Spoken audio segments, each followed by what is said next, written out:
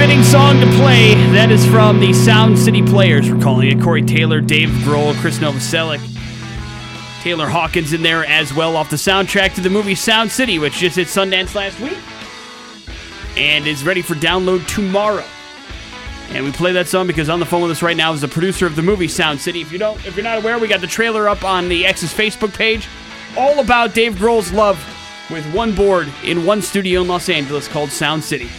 And it looks like a pretty damn interesting movie. Let's talk to Mr. Ramsey. John, first of all, I imagine things are pretty busy for you right now, huh? Yeah, it's a pretty wild time. But, we've been talking up the movie Sound City for the last couple of weeks, ever since the trailer came out that kind of teased the release, and now it's played to an audience. And how do you feel about it, man, after coming back from Sundance? Oh, man, it's been great. We kind of made this movie in a bubble, It was just... Dave had this idea, the studio is really important to him personally, and he was really adamant about, making this movie, fiercely independently, no studio, no outside influence at all. So we really kind of made this movie in a bubble, and we all really loved it, and, he did an amazing job of really kind of communicating why the place was so special. So, we all loved it, but we weren't really sure how an audience was going to receive it, and everybody's just been really, really positive, and audiences have loved it. It's been just awesome.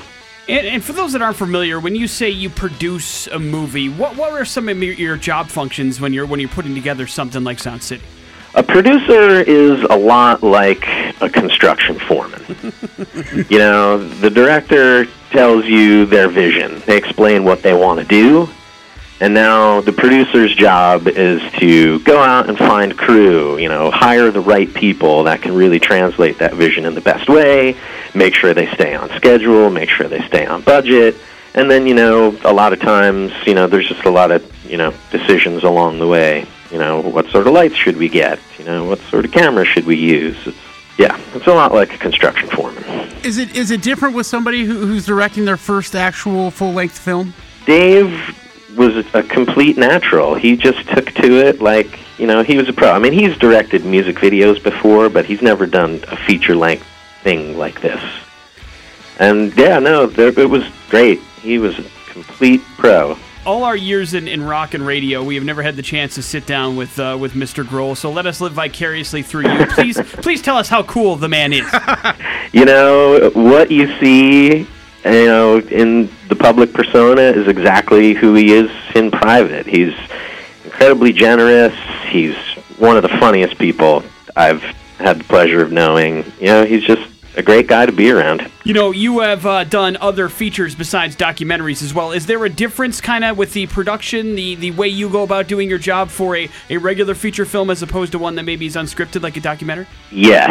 I mean, you just said it right there. A documentary is pretty much unscripted, although we did, have, a writer, going through all these interviews and kind of trying to help us find the story, But, with a scripted feature, it's just that. You have a very clear roadmap. You know where you need to be.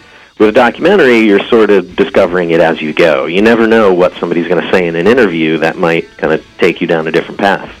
How important are film festivals like the Sundance Film Festival to a documentary like this? Traditionally, film festivals have been a great place to, showcase your work. Obviously you get a lot of good press, and then hopefully there's a buyer there who might be interested. With a movie like this, because it's completely independent, Dave's selling it directly to consumer through his own website, it was a bit of a different experience. We really just wanted people to see it, to tell their friends about it, to get the excitement and, keep the buzz going. So it was a slightly different experience. We weren't really there to do business. We were there just to show it off and get people excited. Well, we've also heard what a pain in the ass it could be to get a film into Sundance. Was it a difficult road to hoe, or were you able to pretty much, use Dave and your past, film credits to get in there pretty easily? It's a complete mystery how their submission process works. You don't really know. I think luckily for us, this year they were, concentrating on, some good music content at the festival. Mm-hmm. So that boded well for us. But it's you make your film, you submit it, and you don't hear anything. There's no feedback until right around Thanksgiving, when they call all the filmmakers who are accepted and let you know whether you're in or not. Yeah, that's got to be like leaving your stuff out there to hang. Yeah, it's pretty, it's exciting and scary, but that was really the goal for this movie from day one.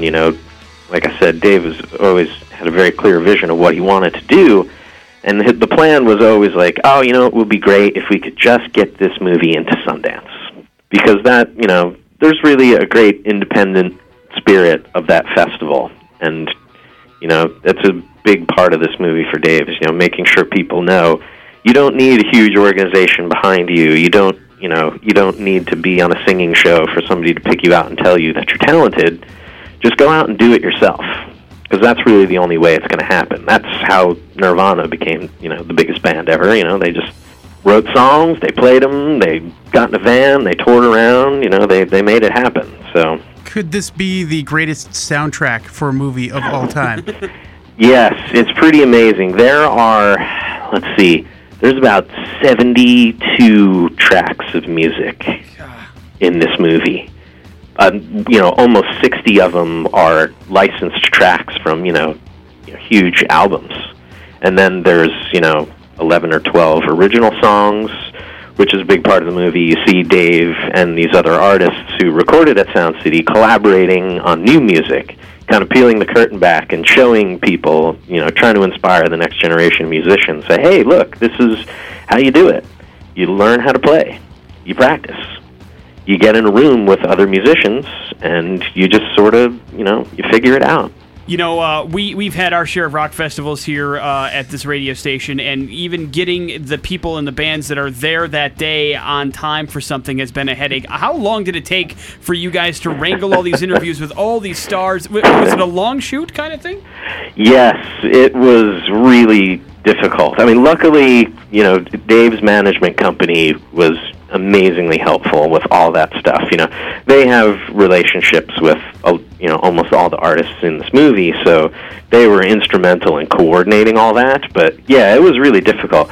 The very first person, like when Dave decided, I want to go back and interview all the artists that recorded at the studio on this board, he sent emails out to all of them, just reached out personally and said, hey, I want to talk. And everybody said yes. The first person to say yes was Neil Young.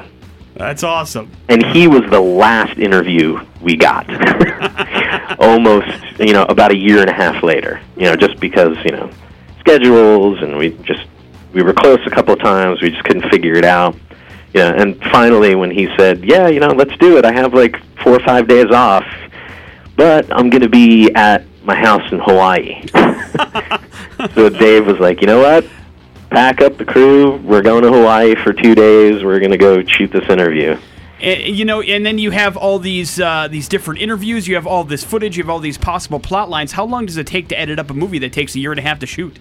Oh, man. The editor, Paul Crowder, he's great. He's done a bunch of really big documentaries. He did Dogtown and Z-Boys. He did Riding Giant. He worked on this movie, about a year straight. Wow. Yeah, and, his writing partner, Mark Monroe, we got all the interviews transcribed onto paper, and, the two of them went through and, looking at Dave's outline and sitting and meeting with Dave and going through the transcripts. The three of them collaborated very closely, just, trying to find what was the thread to weave all these interviews together.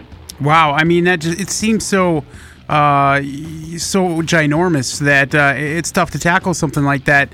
How do you get through it on a day-to-day basis? You have to put in the time. You got to put in the hours. You got to read through the transcripts. You got to look through the footage. There's no shortcuts with the documentary. You got to look at it all. And we had 1,600 hours of footage. Gosh. I mean, it is a monster. I mean, it was a very daunting task, but we put a great team together, and everybody worked really well together. And there's no shortcuts. You just got to put in the time. Well, anything Dave is involved in, we're all in on, man. I cannot wait till Friday when I can download the thing just like everybody else and check out the movie. It's called Sound City. We've been talking about it for a while. John, hey, thank you for the time. We appreciate you taking time out of your busy schedule to chat it up a bit. Thank you, man. Thank you. All right, take care of yourself. Cheers.